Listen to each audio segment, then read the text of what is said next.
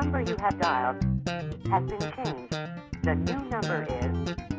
Welcome to the Stuart Knight Show, where interesting, intriguing, and exciting people engage in unscripted exchanges of ideas, stories, and perspectives.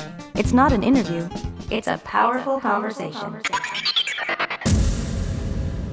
Hey there, everybody. Welcome to the Stuart Knight Show. I am so glad that you could join me today because I have a very cool guest that is going to make you think quite differently about a lot of different things as she has done for me.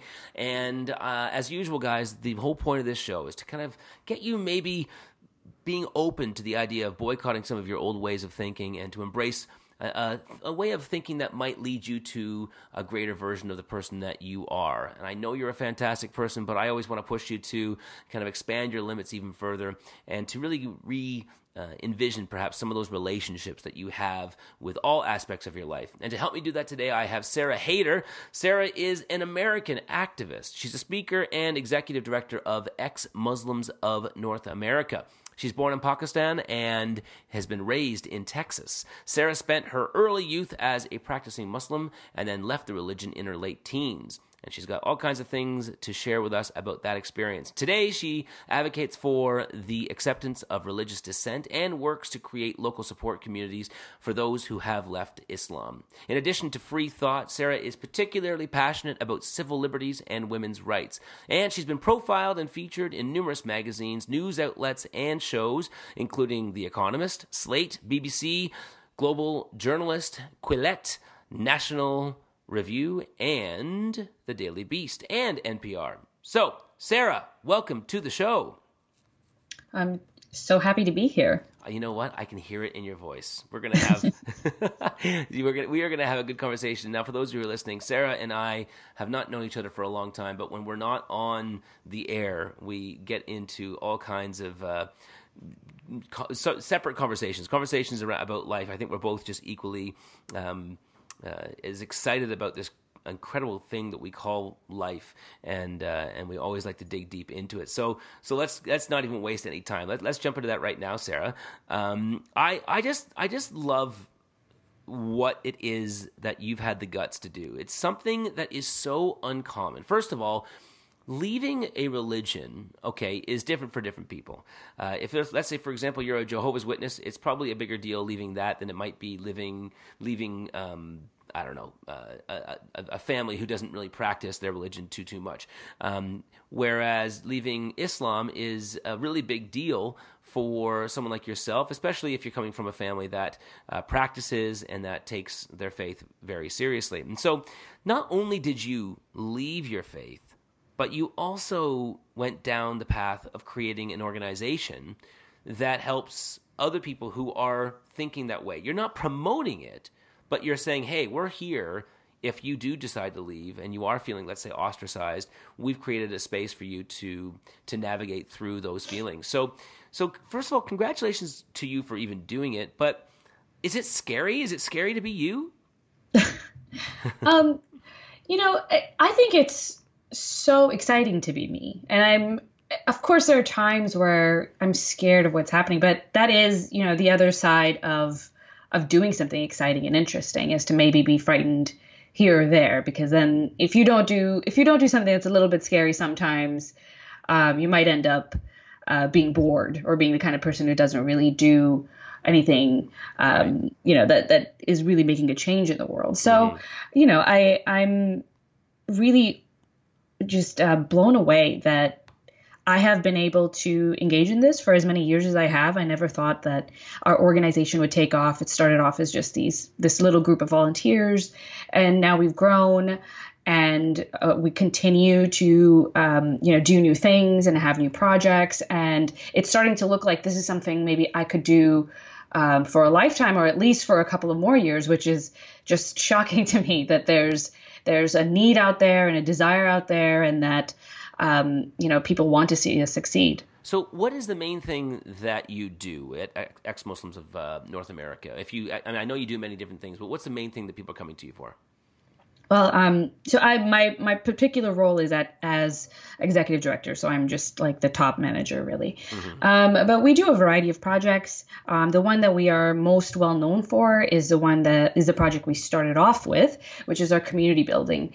We build these networks of support across the United States and Canada.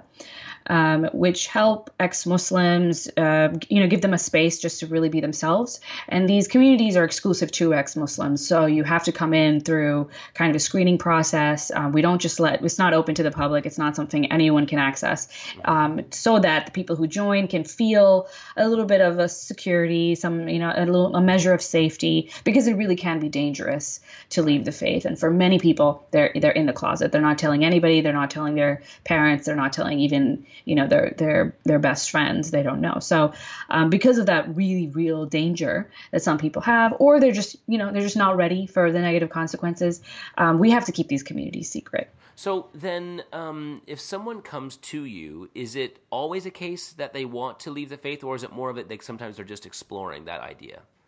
For our purposes, for our communities, we accept people who've already left. We're not really, the communities themselves are not a place we think for super questioning people. It's for people who have already reached the end of that journey and want to have a space where they can just relax and feel like they're not being judged for who they are. But our organization also engages in a lot of projects that have to do with education and knowledge creation and getting people to understand what it is a religious dissent means, and what are all the different things that can provoke doubting in faith. And what are all the problems that we, as people who were believers and now have left, find within religious communities and feel that we should all work together to fix? Okay. And why is it important for people to, or is it important for people to be a religious dissenter or to at least question their faith? It's interesting because now that I'm so focused on this particular thing, right? Like, and not too many people are, working in the space that I'm working in. So they don't have this time and interest and energy into pouring directly into the effect of religion and of one particular religion on certain communities and even whole countries. But I think that it's very easy to make the case, and I think there's a very strong case to be made about all the ways in which religious thinking, and we can generalize away from religion in general, but just religious thinking, what you can call dogmatic thinking, and the ways that it harms communities, the ways that it harms individuals, the ways that it harms the prosperity of countries, or at large. And there are 1,000 different ways that it can do this, especially if it is a religion in particular, especially if it is something that tells you this is coming directly from God as, the truth that you must accept. And if you don't accept, well, here's such and such, we will do such and such to you. Right. So there's that element of coercion too with that, with religion. And it's such an effective killer of free thought. And it is so, and we can see this in so many different ways. And in the Muslim world too, it's very clear. I was looking into not too long ago just the effects of the Muslim world not having the printing press for hundreds of years after it was invented. Partially, I think even largely because of the implications that religious scholars found, that they thought that this might increase heresy or might make it more likely. Mm-hmm. And it's that is so shocking if you think about just that one thing, the fact that the printing press, here's a whole part of the world that didn't get the printing press for hundreds of years after it was invented. Imagine if the same was said for the internet, right? I mean, how many different ways did that impede progress and all the different things that we can do to make life better for everyone? That's fascinating. I didn't realize that. It's funny, I was reading an article not too long ago where they'd asked some of the top thinkers in the world to name what they thought was the greatest invention of all time. Mm-hmm. And of course, there are many answers, but the most popular answer was the printing press. Mm-hmm. Yeah, and that's just so that's in that specific domain that I think is very powerful. But I have scientists and researchers from the Muslim world who reach out to me and tell me about their experiences, particularly people who are professors and teaching at schools, and they tell me about their difficulties in engaging with students. Once in a while, sometimes they'll get very religious students who may feel like some of the things that they're saying is blasphemy, and so there's just this difficulty that these people, these knowledge creators, feel. I feel like how it's impossible that this isn't such a negative thing, and another way I think that most people are probably aware of is the effect of religion in the advancement of human rights. Right. In the Islamic world, that's pretty clear, I think, in a lot of different domains. But the issue that I focus on is women's rights. A couple of years ago, there was, just for one example, and there are so many examples, but just for one example, a couple of years ago, there was a bill that some lawmakers wanted to pass in Pakistan about domestic violence and making domestic violence illegal. Prior to that, domestic violence wasn't illegal because it was thought that the husband has a right over his wife, and he has a right to discipline his wife. And that right is rooted in some Quranic scripture. Right. And when this law was proposed and when people were campaigning for it, there were, I think, dozens and dozens of religious organizations and groups that came up to protest this law because they felt like it was heresy. Right. And then that's one very clear, very stark way that it's just, you can just see how religion impacts the development of that country. And it's interesting because, at the end of the day, my perspective has always been, and I have a feeling you probably feel the same way, I don't care what you believe in. If you want to believe the Easter Bunny created the world in 6 days and rested on the seventh, by all means, I think you should have every right to believe that as much as you should have a right to say what you want to say as long as it doesn't incite violence. However, I don't think you should have the right to teach it or to impede on someone else's right in the process, right? And so I've always felt that on some level, maybe illegal is too strong of a word, but for lack of a better word, that it should be illegal for adults to teach their children these ideas, because I believe that as a society, if adults were to teach their children that, I don't know, in the future, pressing the brakes on a car is not important, I think that we would say, no, that's child abuse, because there could be a day where they're in a car and they're going to need to press the brakes in order to not die. Whereas there are many ways in which religion hurts people such that, they believe in ideas today that in the future will cause them to have either maybe a mental anxiety, or some people do commit suicide, and some people do enter into horrific situations where perhaps they're homosexual, and for fear of being ostracized by the community, they just enter into a more traditional relationship and the pain that causes. And so if you start looking at the correlation, you would see that maybe it's not right for us to allow people to teach young people these things. By all means, believe it, but should they be allowed to teach this? Should this be against the law? Well, so I come from the way that I approach what we should or shouldn't be allowed to do is generally from a perspective that's heavily grounded in civil liberties. And this means that sometimes I'm going to say some things should be allowed that I personally find very distasteful. And while I agree with you that religion leads to all these harms, and especially, in the domain that you mentioned, that I don't think gets enough attention, is that of mental health, and what it can do to a person, especially a child's sense of self, and how they can feel about their place in the world.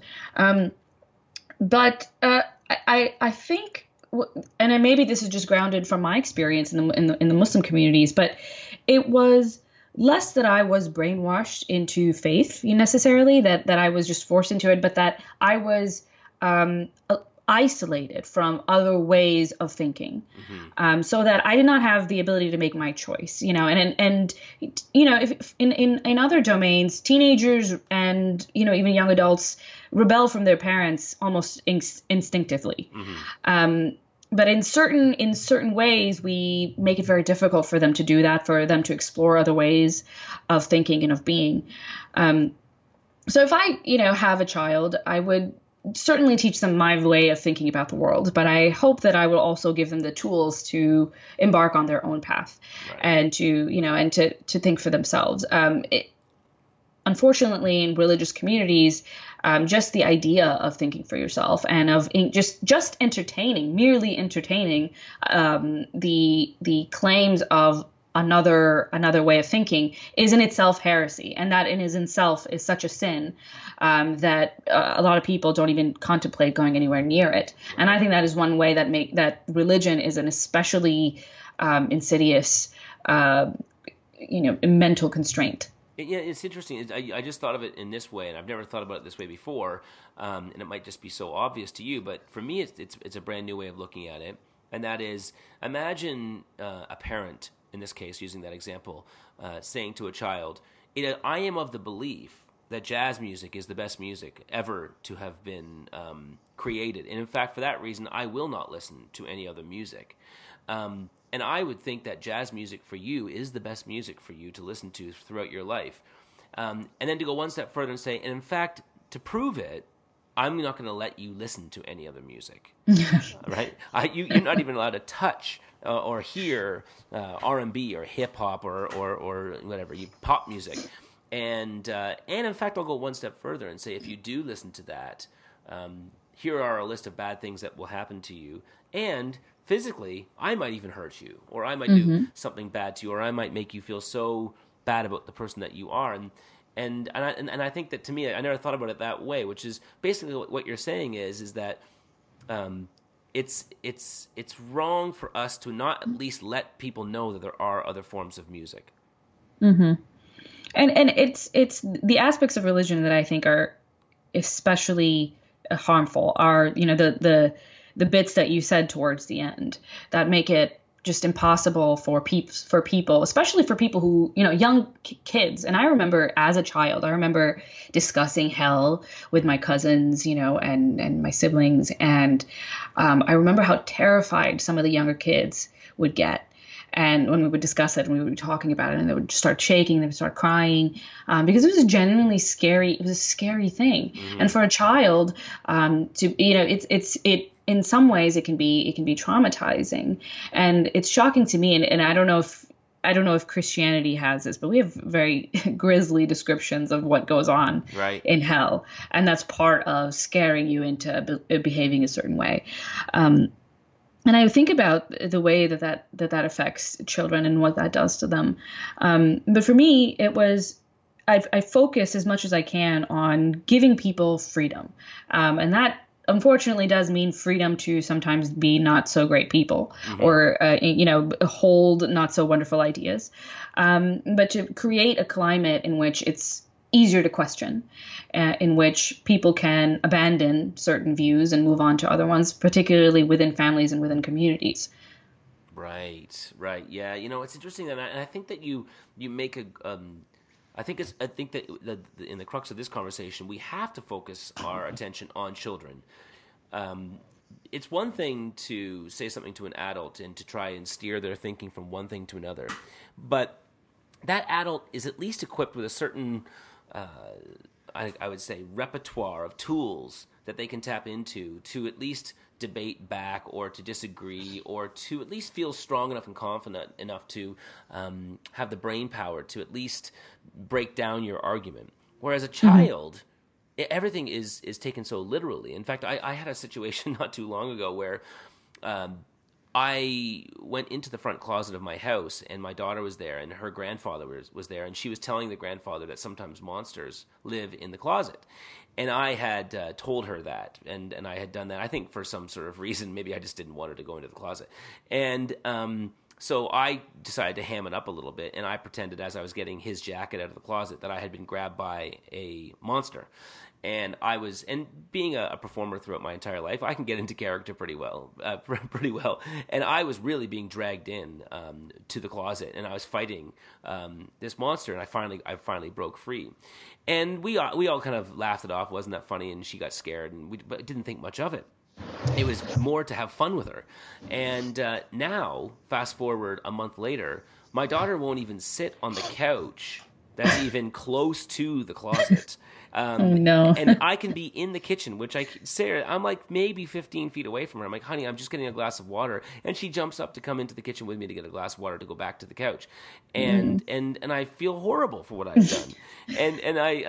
It's been a good parenting lesson, and I'll do things differently in the future.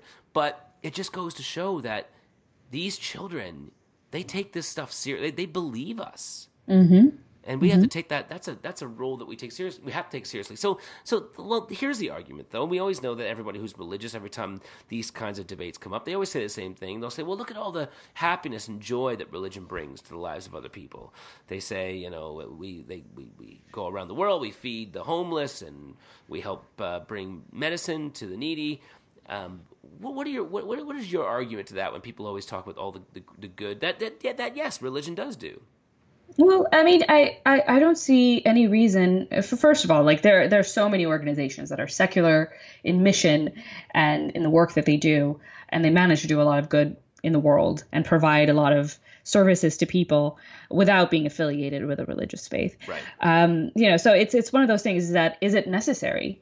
Can we do the good that religion does do? Can we provide people with those? We can talk about literal services like charities and nonprofits, but we can also talk about, maybe the positive aspects of religious belief, and maybe it can make you feel calm about what's going on because the thought of death frightens you, right. Or maybe you can make coping easier when a loved one passes away. Well, there are benefits to faith, and I would never deny that those exist because I remember feeling them. Yeah. When I was religious, and I remember that when I left faith, that there were certain aspects of it that was difficult. It was difficult to leave behind. Mm-hmm. But having said that, the question I think is religion necessary for those positive benefits to occur? Right. And in some cases, I think the answer would be maybe yes, but in many cases, I think the answer is no. Mm-hmm. Yeah, I have to agree with you there. I've always felt it odd that people will be so quick to almost claim that religion invented compassion or love. I mean, if religion didn't exist, I still don't think that people would feel comfortable just walking over to their neighbor's house and shooting them and killing them.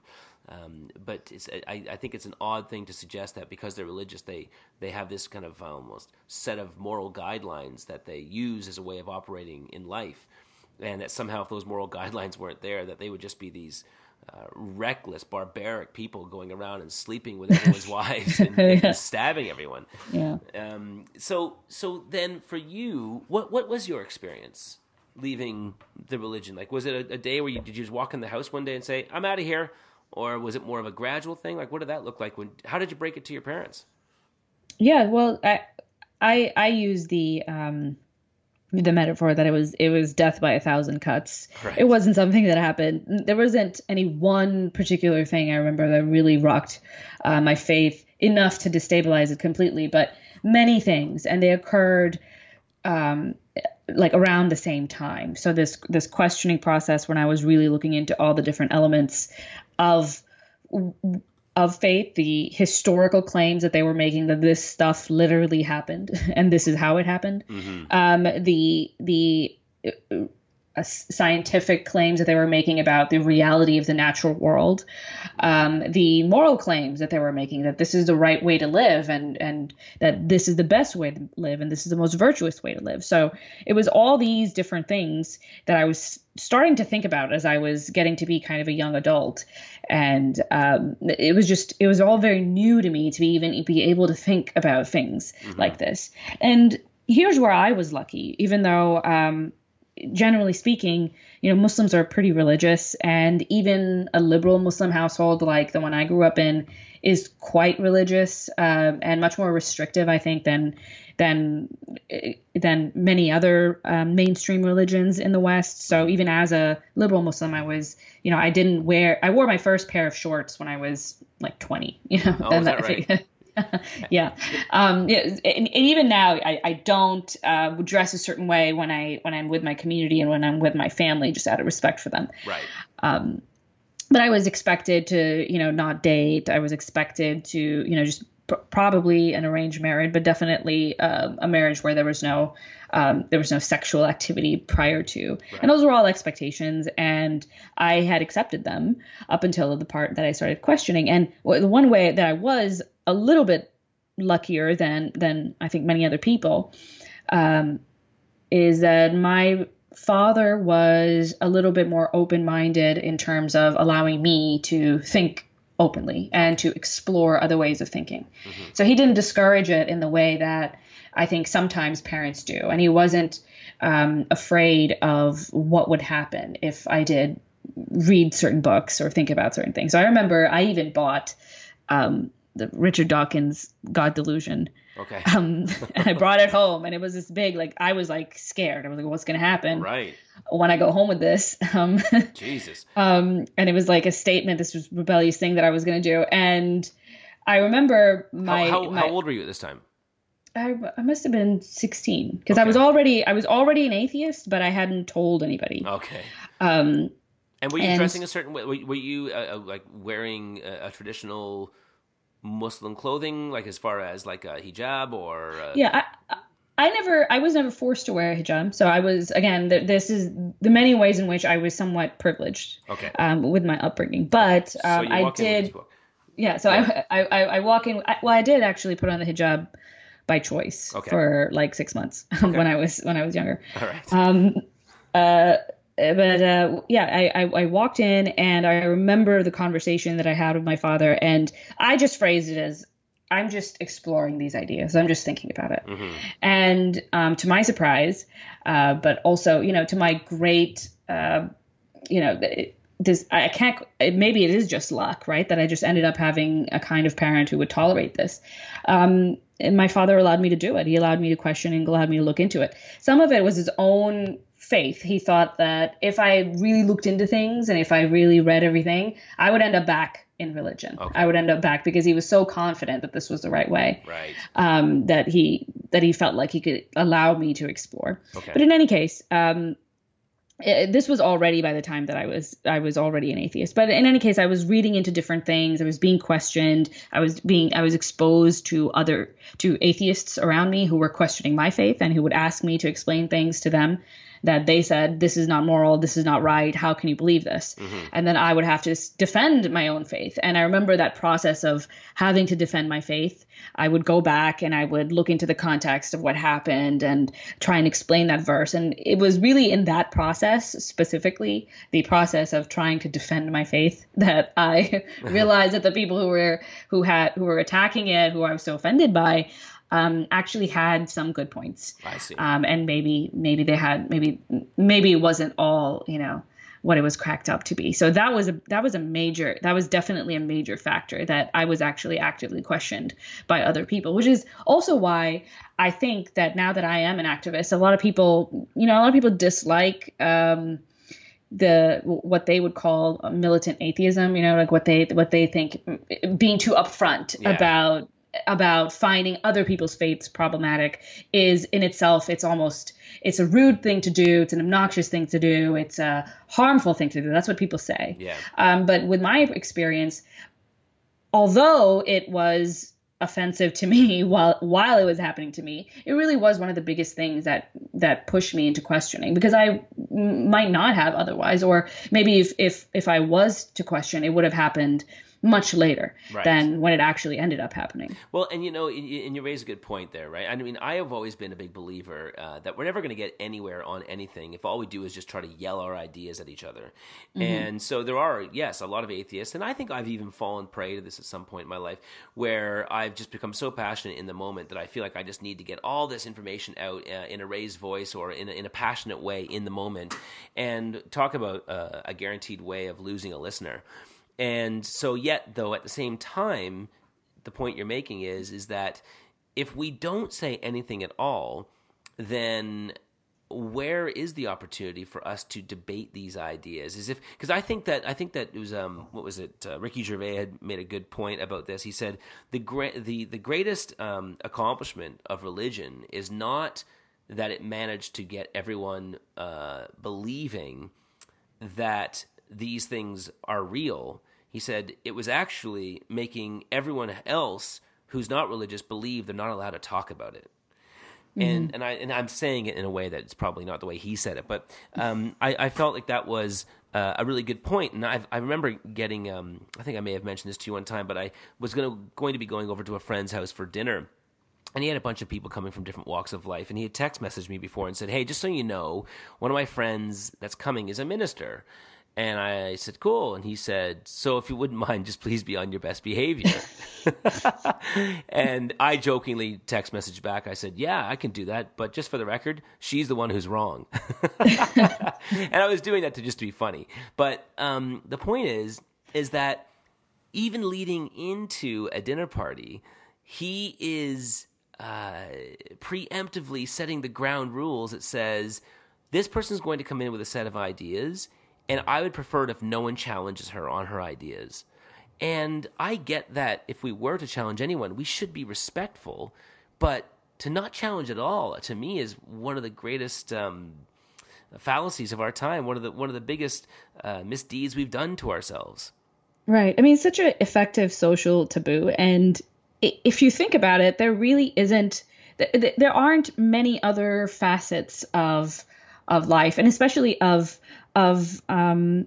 things like civil rights or any other way that we would, be trying to push progress in the world, where we would say, well, it's just not polite to talk to somebody who doesn't agree with you. Right. Like, let's say I care so deeply about gay rights, and the idea that I should shut up when I'm in a room full of people who disagree with me. Mm-hmm. I mean, I think it's easy for people to see how this is something that makes progress difficult. Right. And this is something that gets in the way of us discussing issues that really need to be discussed. Yeah. And it would be a very different matter if people's religious beliefs didn't have an impact in how, in how we live, how they live their lives, and how the world, is, and why certain things are the way they are. Right. If it had no effect, of course I wouldn't care.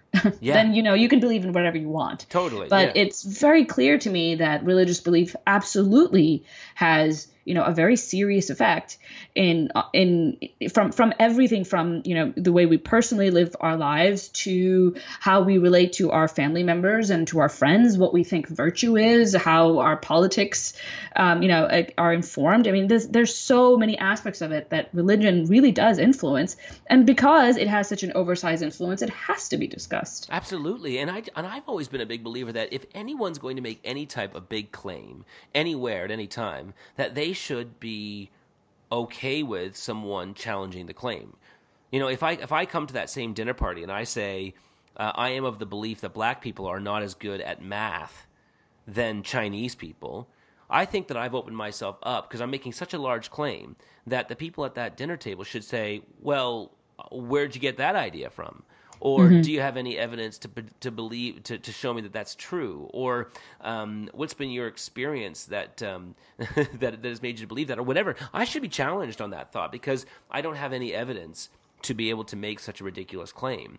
Whereas if someone else at the dinner table says to me, well, and I tell them about a personal experience that I just went through, and then they say, well, you know what? You know who you have to thank for that? And I said, no, who? And they're like, God. God got you through that period. I believe what you've done is you've given me the opportunity to say, well, could you expand on that?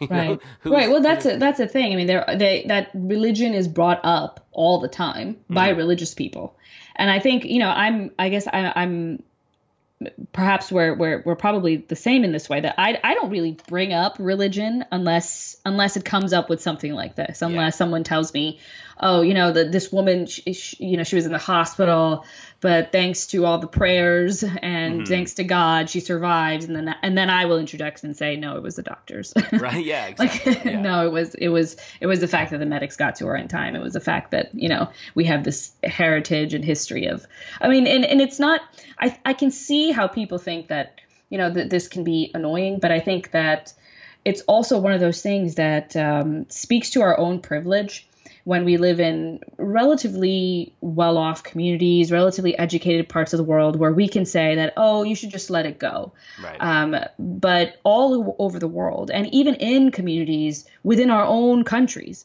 these religious beliefs really can make a world of a difference in someone's life. Right. And they, in some cases, a very harmful, a very harmful difference.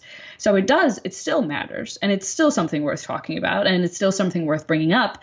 In the case of many parts in the United States that are deeply religious, like Bible Belt areas, you can't even really talk about the fact that you are an atheist. No. Or you can if you want to, and you might get fired, or you might, your wife might divorce you, or you're going to suffer real consequences that nobody wants to suffer. Right. And in many Muslim communities, that's absolutely the case. Yes, that's so true. It's interesting. I was finding myself in a situation where I'd gone to Egypt last year, and I was in the Sahara Desert, and I'd gone on this trek with this guy, and my partner was with me, and we were laying under the stars, and it was such a beautiful moment, and we'd eaten food together, and culturally we had bonded in the sense that we did those things that you do when it comes to bonding moments. You eat food together, and we played music together. We actually all got up and danced in the sand together. There was only 4 of us, and 2 Egyptian guys and myself and my partner. And we're having this really wonderful connection. And then at one point, we finally kind of slowed down the evening, and we're sitting around the campfire that we'd made. And somehow religion or not, I'm not sure if it was even religion or if it was just about history had come up. And at one point, I don't even know what I had said, but I had said something along the lines about how old human beings are. And this guy who had been so intellectual up until that point said, well, I mean, human beings haven't been around for that long. And I said, well, no. Yeah, no, they have. Of course they have. I said, we're talking millions of years. And he said, no. And he started laughing like I had just made the funniest joke of all time. And he said, that's so funny. He says, no, everyone knows that human beings have only been around since, the time of Muhammad is kind of like the area that he was referring to. And he was saying it's only been thousands of years. And I said, well, in Ethiopia, you do realize that they've actually uncovered the remains of humans. It's called Australopithecus. One of the original ones they called her Lucy. And I said, I believe she's around 4 million years old. And he looked at me like I just said that you do realize there are 2 planet Earths. And I'm looking at the other one. That's not the moon. That's actually another planet. There's people living on that. He thought I was the craziest individual ever. And then, of course, later on in the conversation, he tells me about how even though female circumcision is no longer legal in Egypt, that his wife is still considering doing it to his 3 daughters. Oh, no. Yes. And I'm sitting there in this moment. I'm in the middle of the Sahara, and I'm like playing I'm like gauging my bets, thinking, okay, I know I can't sit here and not tell him that he should not do that. But at the same time, I need to be careful about, well, first of all, even my own safety. I'm in the middle of a desert. I've got nothing. There's 2 of them, and there's 2 of us. And I thought, like, it was this very odd moment where I tried to, as delicately as possible, trying to like let him know that that is not going to be beneficial to your daughters, and I think that you've got a high likelihood of them, really being hurt badly from that. And it was the most peculiar experience I'd had in many, many years, and realizing that, yeah, like, we cannot be quiet about this, because there are 3 innocent young girls who are going to experience this, and I'm hoping that I can just somehow plant some seed in this guy's mind about this. Mm-hmm. And I mean, even male genital mutilation. I mean, and I call it that now. Yeah. But circumcision in guys, in little boys, it has extremely harmful effects, and especially when it's done in non-sterile environments. There are boys who die all over the world because of infections, because of the way that such a thing happens. And so, I mean, we have to be able to question this without, at the very least, and this should be the bare minimum, but the bare minimum does not exist in some places around the world, where you can do it, you can question without fear of someone harming you, hurting you, or the government coming after you. Mm-hmm. And the reality is that there are many countries across the world, most of them Muslim majority countries, that have these kinds of restrictions against questioning faith, against blasphemy, and against leaving religion altogether and saying that you're an apostate, you're somebody who used to believe, but you know what, I don't believe anymore, and I want to talk about it. And that is actually illegal in so many countries. And that in itself is just, it should shock everyone that such a thing exists. Yes. That there are parts of the world where it is not legal to be born a Muslim or have been raised a Muslim and then say, you know what, I don't believe anymore. And this is just not me. And this is just not how I want to live my life. And I'm not going to hide it. Right. And that in itself is crime, punishable by death in some countries. That's incredible, and that should shock people, because it's not, because we were talking just about all the social ways in which people, in which the questioning of religion can be restricted.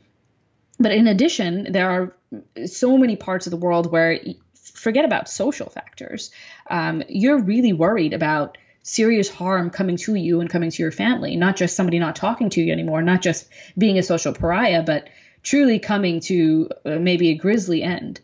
Right. And, it should make us think about what role religion plays, and how it suppresses, free thought, and how it suppresses ways of us, really coming to terms with reality as it is, whether that's in, in medicine or behavioral practices like FGM, but also, also just science, just physics, just learning about the nature of our world. Right. I never thought about this, but you could actually make the argument based on real evidence, real facts, that religion, and I know that we've been kind of focusing on Islam, but it's also all religions, because we know that many religious Christian countries have all kinds of things that they do that cause great pain.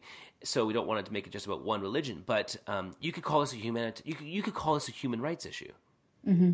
I never thought about it that way. You actually really could make the argument the same way that we could say Ebola is a major issue that we got to stop in a particular country, or we could say that in China or North Korea may be a better example, where people are being thrown into these jails and being forced to do hard labor, or not even having access to proper nutrition. Well, we all look at that and we say that's a human rights issue. Yes, we should sanction North Korea. They shouldn't do that to their people. And yet when another country comes along and says, if you even question and use free speech towards your own religion, we will kill you. And that people get killed. And that we don't, as a species, say that's a human rights issue. Mm-hmm. Yeah, it absolutely is a human rights issue, and it's one of the ways in which, just moving forward to the ways that I do think it's changing in the Muslim world, is that the internet has kind of changed all this, right? At least for the time being, and I'll tell you why I think there's just only a window. It's not necessarily a door that's open forever. Okay. There are, just to start off, we discussed all the ways in which there are social issues that prevent people from leaving, but there's also literal physical, restrictions, criminal statutes, all sorts of things, maybe even mob violence, vigilante violence that can push dissent underground. And the arrival of the internet has really changed that, especially for people who left behind all religion altogether. If we were able to build communities online that started online, and then later some of them became in-person meetings as well.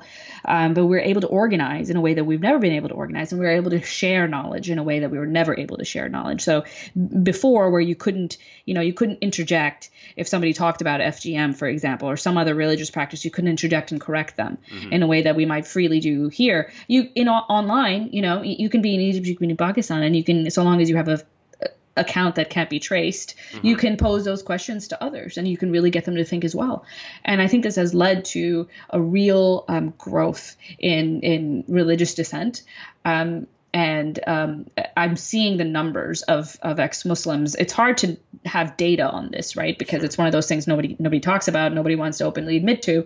So it's one of those things that has inherent difficulties in being measured. But from what we can tell, there's definitely a growth of people who are leaving behind religion altogether in Muslim countries. Right. The question of whether or not they're open is a different one.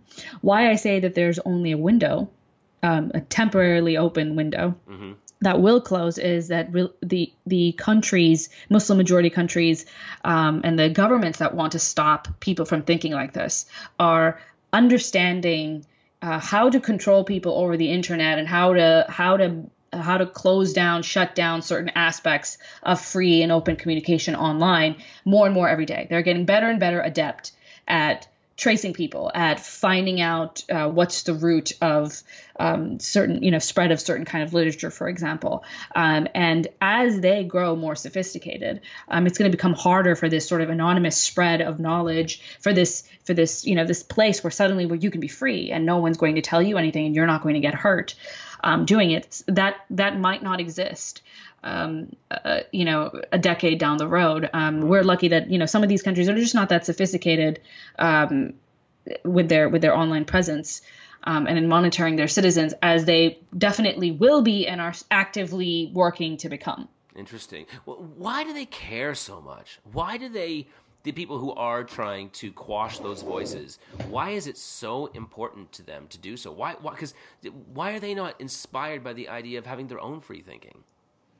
I mean, I think some of it is just, if you really are a believer, and I understand this view, and I think this helps me to empathize with deeply religious people, in that they actually truly believe that what they're doing is good for the world, what they're doing is good for their fellow humanity, and that when they, let's say I'm a mother that's forcing my daughter to cover entirely. I'm forcing her to stay away from boys, or even I'm telling her she can't go out to get a college education because it's just too far, and I don't trust her to be alone by herself. Let's say I'm a mother who's doing that. And if I truly believe that if she commits all these sins, she will burn forever, literally be tortured forever, how could I let my child? How could I? To the extent that I can control her, why wouldn't I control her? Right. So that she doesn't burn forever? Because it's a horrible thing. And as a loving parent, you would never want that to happen to your own children. So this is where, I think the conversation becomes a little bit convoluted, in that it's not the case that all these horrible practices are happening all over the world because there are, 1.5 billion people who are horrible people. That's not what's happening. Right. What's happening is that they believe something, really, truly believe something, for many reasons, right? Many reasons that they're not allowed to think outside the box, or whatever it is.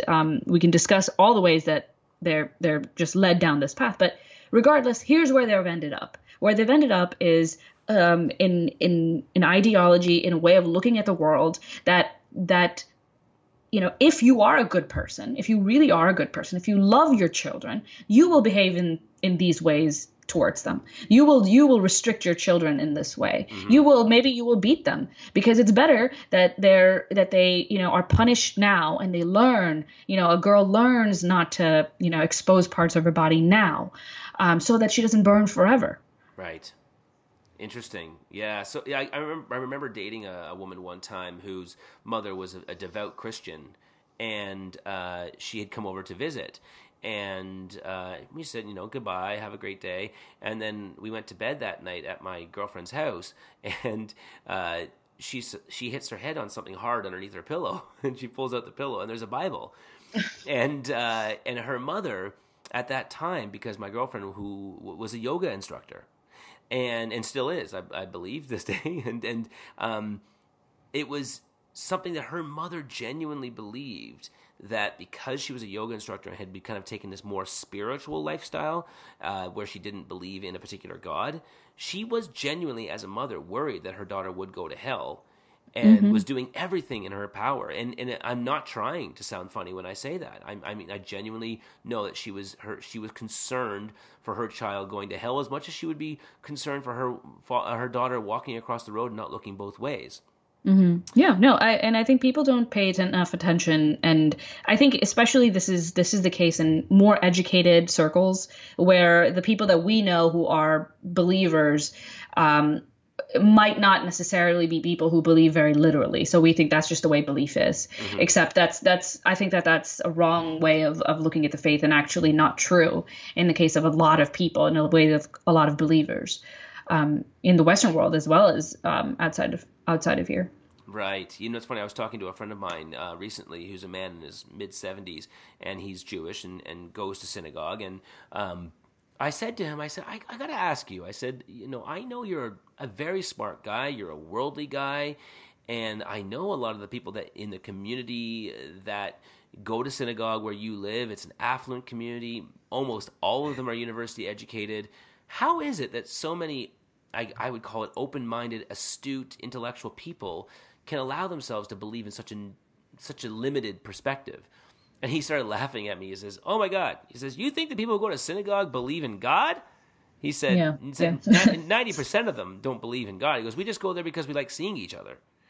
Yeah. And I was really quite surprised by that. And so, yeah, it makes you wonder what, just because somebody goes to church or somebody goes to synagogue or mosque, maybe it doesn't always necessarily mean they believe in every single aspect of it. So, I mean, I think it depends. So, what you were talking about with your friend at synagogue, I mean, that was my experience as well, with especially where I live. I live in a very highly educated, part of the United States. So the people who are religious here are really not religious in the way that I grew up being religious.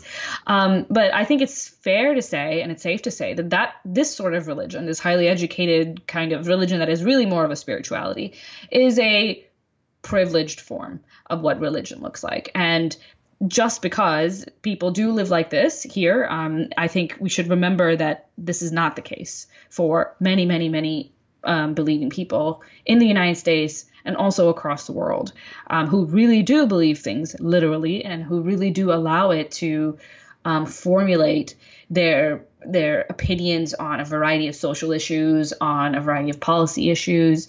I mean, we can look at civil rights and civil liberties. The clearest connection is with gay rights and the role that religious belief played there.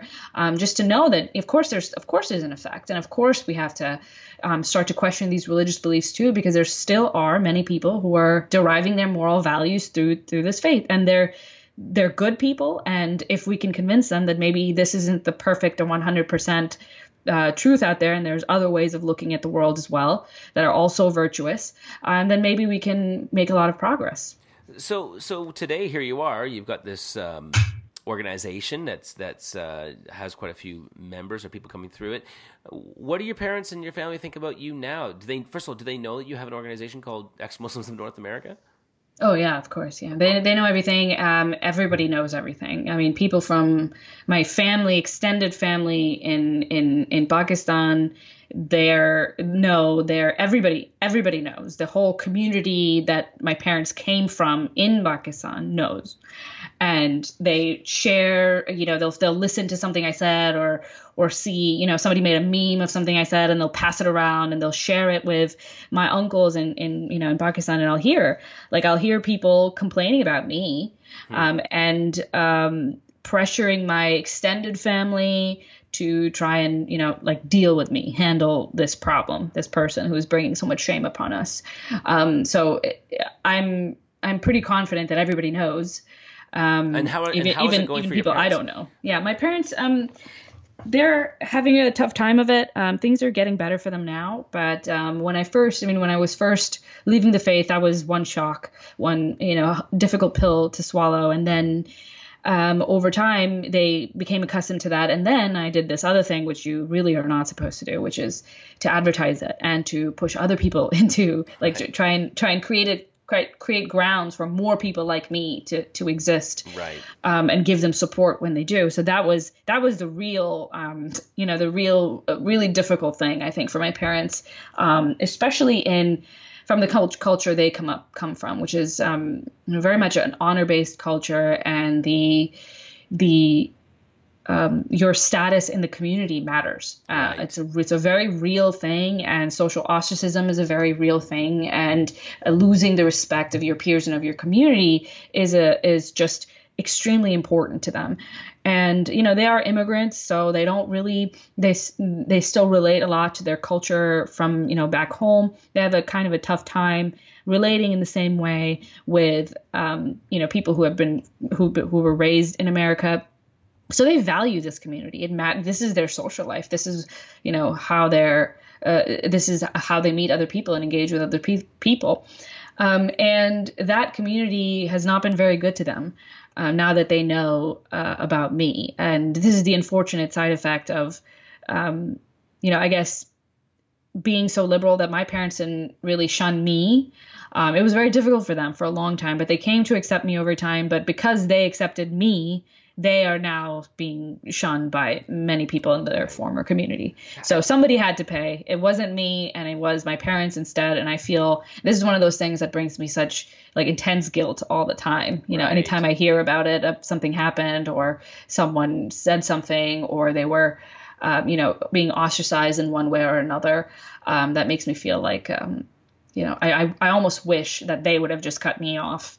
Right. So that I was the one that just, bore that burden, because I'm also the one that is free. I'm also the one that is now speaking my mind and getting to do what I want to do with the world. And instead, it's them who are suffering. And really, that's one of those things that people don't pay enough attention to, I think, is the fact that it's not just about one person walking away from the culture and paving their own way. It's that even their own families, the people close to them, are tainted by their sinful lifestyle or their choices, and so they feel an intense pressure to force their loved one to change so that harm doesn't befall them. Right. So just to kind of bring this whole conversation to an end, I would imagine there's a lot of people here who are listening to this podcast and maybe not being able to relate from a religious perspective simply because they're not religious. And if anything, they might be going, yeah, I agree, I'm with you. But might be facing a lot of the same things from a different perspective. Maybe they don't want to work in an environment that brings in a particular type of salary. Maybe they don't want to live close to their parents anymore. Maybe they don't want to have kids. The kinds of things that they feel pressure to do because their parents want them to live a certain kind of lifestyle. It's the person that comes from a family of doctors who actually wants to join the circus, or it's the person who has 8 brothers and sisters and they all have 6 kids, and you're the one person who doesn't want to have kids.